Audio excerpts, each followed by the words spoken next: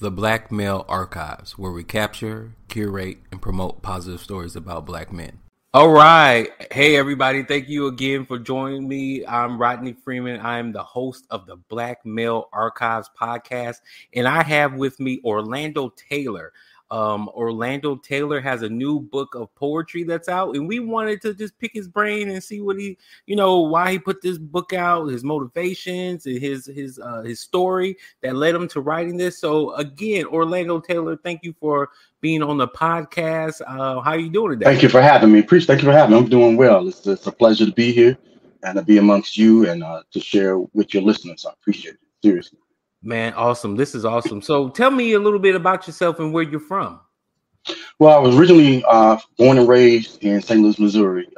Kind of born in that era, I guess in the late 60s, and went to all the local high schools, and it's kind of around the corner basically from Ferguson, Missouri, where all the things happened there. We have a Sal Corey Banks who's in Congress from that area. So that's a beautiful thing. Yeah. So I grew up in that area around, an era where, we still had very strong communities, together. Didn't matter. And I feel like the era when I grew up, there was not a lot of condemnation for the type of family you came from. In other words, didn't matter whether you came from two-parent home or one-parent home. It was a Black family. Mm-hmm. And I felt like people, in that era, we looked out for each other. We were there, had a lot of strong men around me who were not blood, who looked out for me. I can remember a situation where I was going to this corner store and I wasn't supposed to be going to the corner store. And I almost got hit by a car. And a brother from my block just happened to reach and grab me by my neck as I was crossing the street and almost got hit. And he was like, you're not even supposed to be around here. But I'm 8. I think I'm grown, what I'm saying, as we do at 8 years old. Yeah. But what I remember vividly about is just he was just the amount of sincere and honest concern he had for me as a young person. He looked at me as somebody he was responsible for. And I think we're getting back to that. I think it's out of that kind of atmosphere. I feel like that helped me to flourish. It helped me be a person who believed in education, believed in reading, believed in writing, and who believed in sharing what you had, and not, sometimes you feel like people gain knowledge and just want to keep it to themselves. And I feel like the best thing to do is to give that knowledge away so that people use it. Yeah. So, and it's interesting that you said, talking about education and reading. What led you to become an author? I would say it had to begin with my mom. When I was a kid, by the time I got to read, I was a voracious reader. She had problems keeping certain kinds of books out of my hands, and it wasn't like I was just a bad kid. I was like, when I'm done reading this, I need something else to fulfill that desire to read. And so I was such an avid reader that by the time I was like 13, 14 years of age, at that time, I don't know about library systems today, they used like at the old Julia Davis Library branch system in St. Louis, you had like tiers of cards. So you'd have a kid's card, you had a juvenile card, and you had an adult card. So I had to get an adult card because I had kind of exhausted the books of interest at the juvenile level. Yeah. And so, the librarian got on the phone and she was like, he wants this book. It's an adult section. It's not a bad book. Actually what it was, I tell you what it was. It was Just Above My Head by James Baldwin. Yeah. I wanted to read that book, and the librarian said, we have to get permission from your mom. And so my mom said, you know what? He's going to wear me out. So I'm going to go ahead and sign for him an adult card.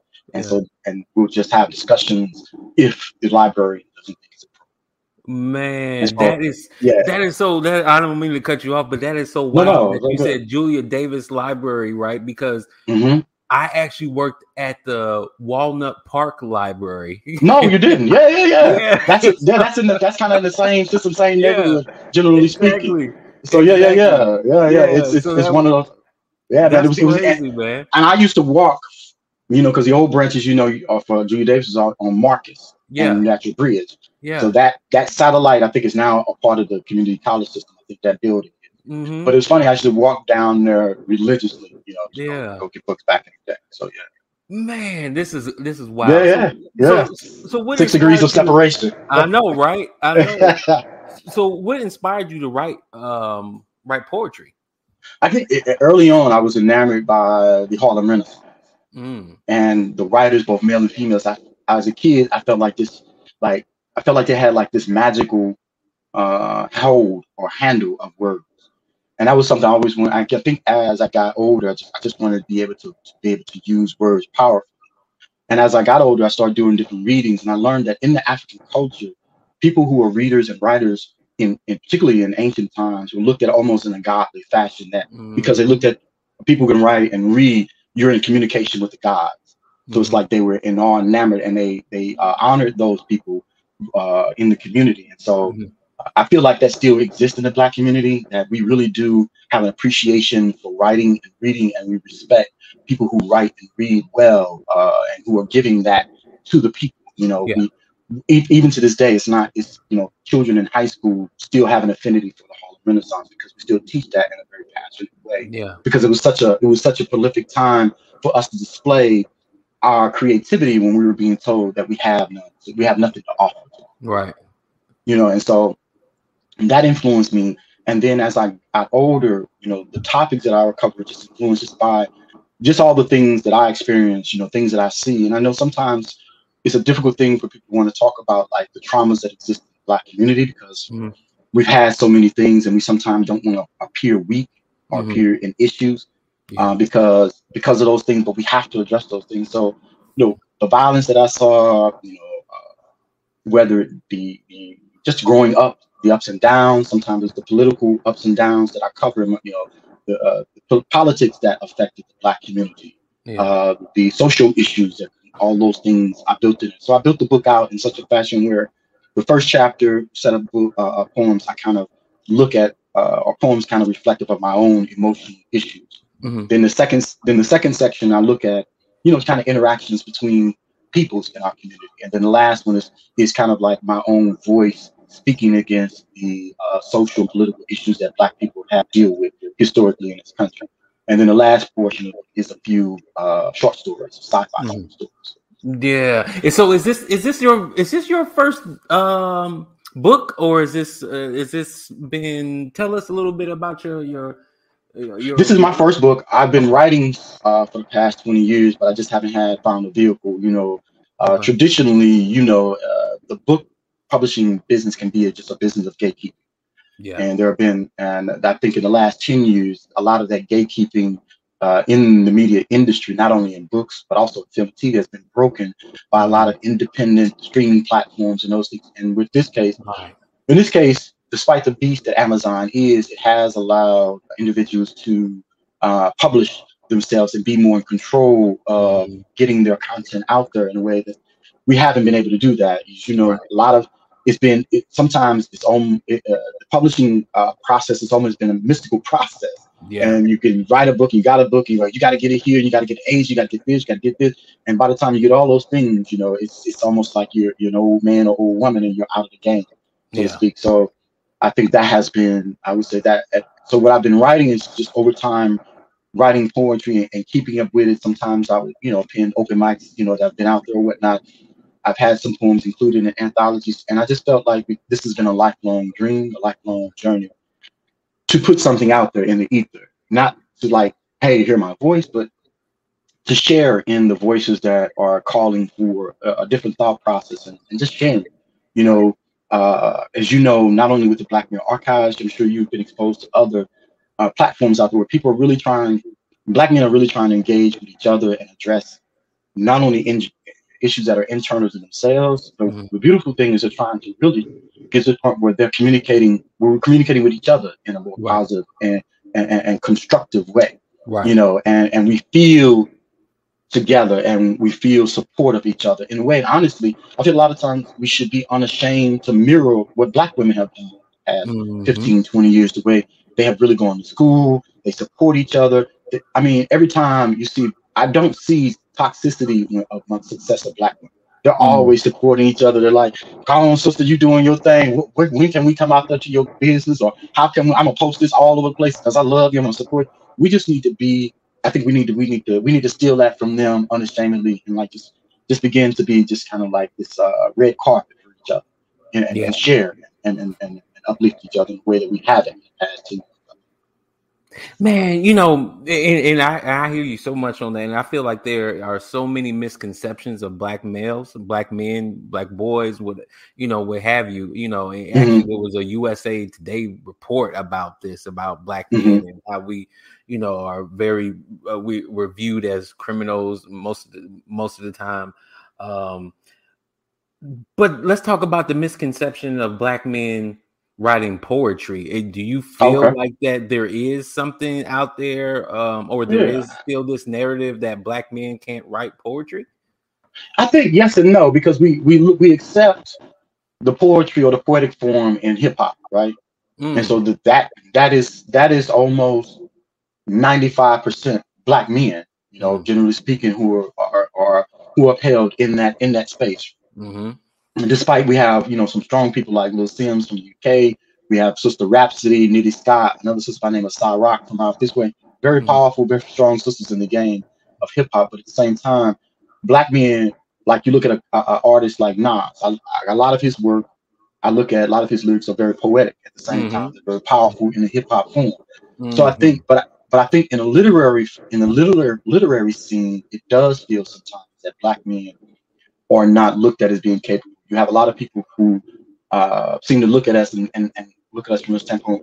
We focus on, say, for instance, sexual poetry, or we focus strictly on anger poetry that simply expresses the anger. But mm-hmm, I think as things are changing for black men, we're beginning to express ourselves in different ways. This is why you find uh, writers and artists in the film industry who are writing uh, uh, films that stew, say, for a film like Moonlight or films like Underground. These things are really trying to get at the heart of things, and these are black men who are writing these things. And I think there's a change in the process that's already mm-hmm, going, and I believe that the next 10 years, you're going to have a very strong literary and creative push amongst black men as we address a lot of these things. Because a friend and I we were talking about in this kind of a similar vein, how people complain, say for instance, about a lot of the new hip hop artists. Some people call them mumble rappers. A lot of them caught mm-hmm, up in the trap music sound. mm-hmm, And he said it's interesting. He says the interesting timeline, if you look at how in black schools, as black neighborhoods were defunded, because we hate that term, let's use it in a different way. Black right, education was being defunded. At the same time, black education in black neighborhoods, education was being defunded. That affected music, and you had that rise. You also had a rise in individuals whose artistic value was really just based on the side of monetization. mm-hmm, But you start having less and less of the people who are really uh, I could say, who really were into the musicality of the particular genre they were in. So you start getting less and less Nas and more, say, Littles and Youngs and Rose and Droles or whatever, yeah, whatever that is. baby, Exactly. Music that really, honestly, that doesn't last very long. yeah, It's not going to be here 20 years. 20 years from now, the youth who are 20 now will be listening to our music because their music won't stand up, in generally mm, speaking, in many instances because of that. mm, That's man. my perspective, and I know that may cause some people to be upset, but that's okay. Man, that's okay because this is your opinion, and I'm yeah, and we happy to have that, and I think it's valid. Yeah, It's needed and needs to be out there, and one of the reasons why I wanted to talk to you too is like um, why do you think the book that you put out right now too? Why is it relevant to today? And I think you touched on that a little bit, but can you kind of go into a little bit more detail? sure. I think because I'm talking about in the book, uh, my scars are my birthmark. Because it's like the scars we sometimes I feel in the black community, black men run away from Mm, our trauma. mm-hmm. Because we talked about earlier how a lot of times in order to appear strong, you can never show the weakness. And I think Right. that's been a false narrative that's lived too long in the black male psyche. Yeah. That you can't and honestly some of the most weakest moments is when you can be strong, and Yeah. because one person, it's similar to saying you cannot succeed without fail, Mm-hmm. so you cannot grow strong without having moments of weakness, Mm-hmm. because in that moment of weakness you're realizing there's a change that you possibly need to make, either physically, mentally, or spiritually, so that you Mm, can go beyond and get to that next moment that you need to get to. man. And I think that's part of it. And I think, like we were talking about, how a lot of these, like you have all these various podcasts happening across the diaspora, men are trying to look at these things. So I think I'm hoping that it resonates with black men in general, not only black men who are same gender loving or gay, but black men in general, because despite that fact, many of the issues that we experience are parallel. Despite our sexual orientation might be different, the issues when a police officer, when police officer pulls over, he doesn't immediately say, "Are you gay or are you straight?" Because that's going to determine how I treat you. No, he immediately sees you are a black man or a black woman, and that determines how they think about you, how they process you, and how they treat you forward. And so I believe that in that realm, and as black people, discuss the various political issues, and I look at some of those things, in the poems that I have, I think that's what makes it so relevant, that it is a parallel, a tangent to many of the spiritual and emotional things people are going through and feeling right now. Man, that's so powerful, and you're absolutely right. It's all about the mental, and changing that narrative of how they looked at. I mean, so powerful. Let's go back, because you're from St. Louis, yes, sir. And you remember when Michael Brown was killed, and then they did, and then maybe weeks or months later, they interviewed the police officer that shot him, and he said that he saw this demon coming at him. He didn't see a man. Right. He saw a demon coming at him. And it's two things. It's two things there. But go ahead and finish your point. Two things came to mind. But go ahead and finish your point. And that is why I'm glad you said what you just said, because it's like we have to be able to start showing these stories, these narratives that from the mainstream media of who we are. We have to really take back that control and show them that we are, we do write poetry, or we do play video games, or we are coders, or we are fathers. We are thinkers, and that we are compassionate people, and that there's more to us. Ultimately, there's more to us, because a lot of black men, I have to sometimes counsel younger brothers that I come in contact with, that there's more to you than your body. Right. As a black man, how the black male body has been fetishized, sometimes even in the black community. A lot of times, the darker your skin are and more muscular you are, the stronger you are immediately in the black community. And that has been, and that's a fetish that also exists in the white sphere as well. Kind of speaking to what you were saying, that thing where he said, okay, he was a demon. Go back to what D.L. Hughley once said, that one of the most dangerous places for a black man or a black person to exist is a white person. And it's one thing. It's like you can't. It's one of those funny things. On one hand, they constantly talk about how we don't measure up, correct? That we don't measure up intellectually, we don't measure up physically, we don't measure up spiritually. I've heard many of racists say that if a war were to break out, black folks would be immediate about that. They're weak, they can't handle it. But then we saw what happened on January 6th, and that kind of changed the narrative about who's strong, who is strong. Then we look at things such as, so if we're in strong there, but then if we're so weak and we're so strong and so weak in that perspective, then how is it that we're such monsters that you're afraid of us every time, that you can see a little boy like Tamir Rice and immediately see he's an adult and shoot kill him before you find out any information? So you can't have it both ways. So that, honestly, that speaks to the psychosis that some racist white people have. That you have two thoughts that are trying to fight with each other constantly inside of your head about who and what black people are, and they don't match. And that's why I honestly believe that's why you have such a psychotic atmosphere in the Southeast among some of the white racist administrations that exist. Yeah, because it doesn't add up, right? It don't add up. You can't be a monster at the same time, right? And somebody who's striking fear in everybody's life, and then on the other side, you're this individual who just doesn't measure up. You're Superman, right. But then at the same time, they say you're so weak as a black. Right. If you're a black person, you're so weak. You're so uneducated. You're incapable of measuring up to the same level of education or aptitude as certain kinds of rights. So you can't have it both ways. So it's funny how you get these kinds of things. Like I said, they just don't add up. And now I think in this wave or age of social media, a lot of these issues are being addressed more immediately because we have cameras and we have ways to people address. And people talk about Black Twitter all the time. How Black Twitter done found out, it's over. And I think those types of things, they can be negative sometimes, but I think generally speaking, they have been a very positive force and for the Black community to accomplish things, to move, to communicate, and to get things done, whether it's in the community or outside.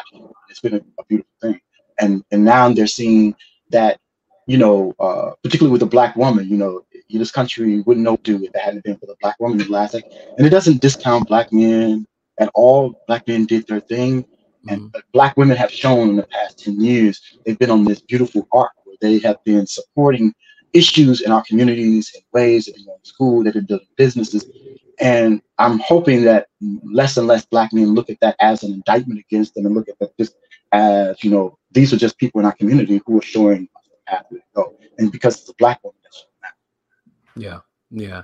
One of the things that when you sparked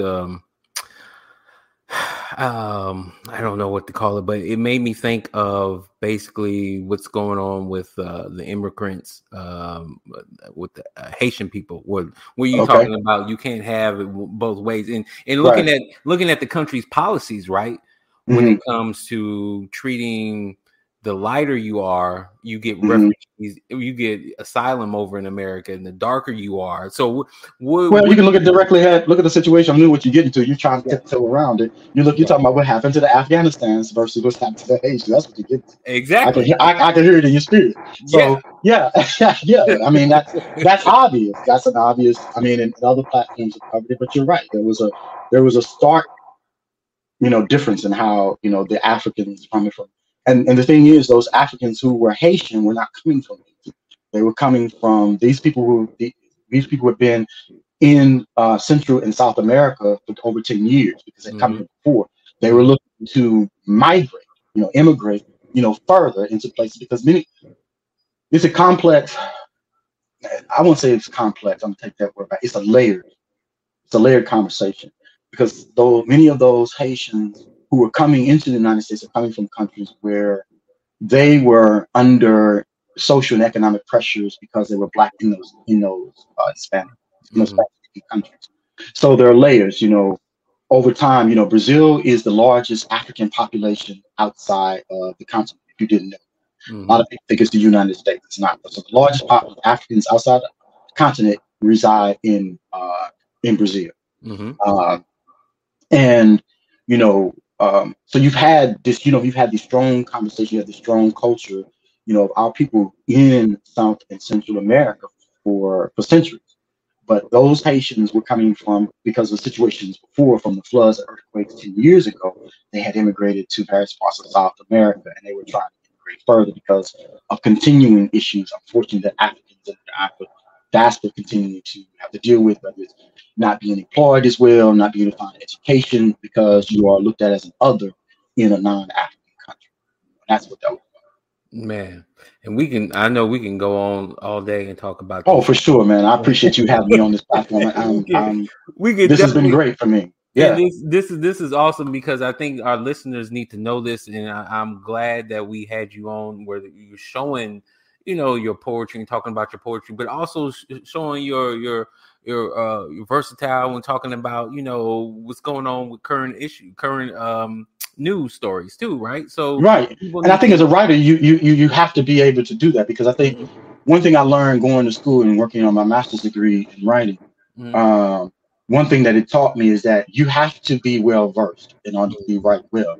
Mhm. I even had a white female. We talked about a comment. She said one of the things growing up as a writer for herself, dealing with white males, is that she found she had to really speak out loud because a lot of them write strictly for white men and they write Mhm. strictly from a white male perspective. And her challenge was, how can you consider yourself to be a writer if you can only write in one voice?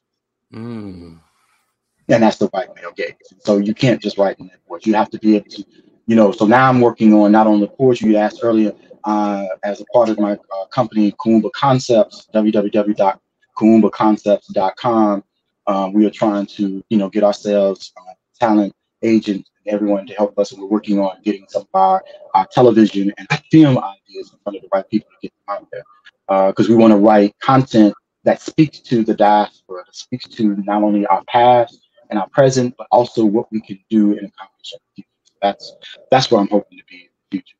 Man, that's awesome, man. Tell me a little bit, because I thought I saw somewhere that you do comics and stuff like that too. Is that That's what we're working on. That's part of okay? the whole. What we want to do is be in all forms of media, and so we're working on comics.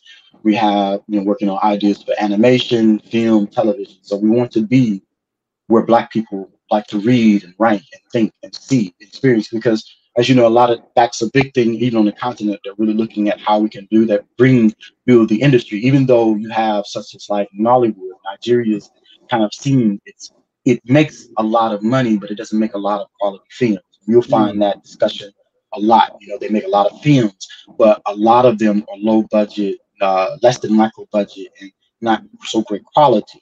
And so they're trying to turn the corner on that in many parts of the continent, where they're building studios and trying to also build the talent to really create, to really support the talent that can help bring the various narratives, ideas, histories, stories, and culture of the continent to the world. Because you'd be surprised, it's one of the things I've learned talking with people not only in the United States, but also on the continent, that everybody needs to be educated. That even people sometimes you find, I know my background is Nigerian. I did my DNA test. So I've learned in talking to people, they're not as, just like over here in the United States, you talk about sometimes the naivete and the lack of education sometimes African Americans have about their own history. It exists in the diaspora. yeah, So you'll find those who are very knowledgeable, and you'll find that a large part of the population is not as knowledgeable as it needs to be. And that's where we want to fill that gap. yeah, man. That's so powerful, man. I'm glad we had you on there. I Just appreciate you having me. man, just tell the listeners how they can follow you and just keep up with what you're Okay. doing. Right. So my Instagram account is right there on the screen, Olaorun_King. That's a name that was given to me by a friend. Basically, Olaorun just means one who's rich in spirit, rich as the world. And you can reach me at my website, www.kuumbaconcepts, as in the Nguzo Saba from Kwanzaa. So kuumbaconcepts.com. And we're there. We're trying to make moves for art, for not just for ourselves, but for the culture. Orlando Taylor, thank you for being on the Black Male Archives Thank you for having podcast. me, man. I wish you all Man, the success. man, Continue to do this. I appreciate you, man. We capture, curate, and promote positive stories about Black men, which you are one of. So we appreciate this, man. We're gonna have to follow up with you, and I Please. know you're gonna be doing good work. So we definitely follow up with you, man. So thank you again All for right. being on the podcast. Same to you, and I wish everybody well. All right, thank you.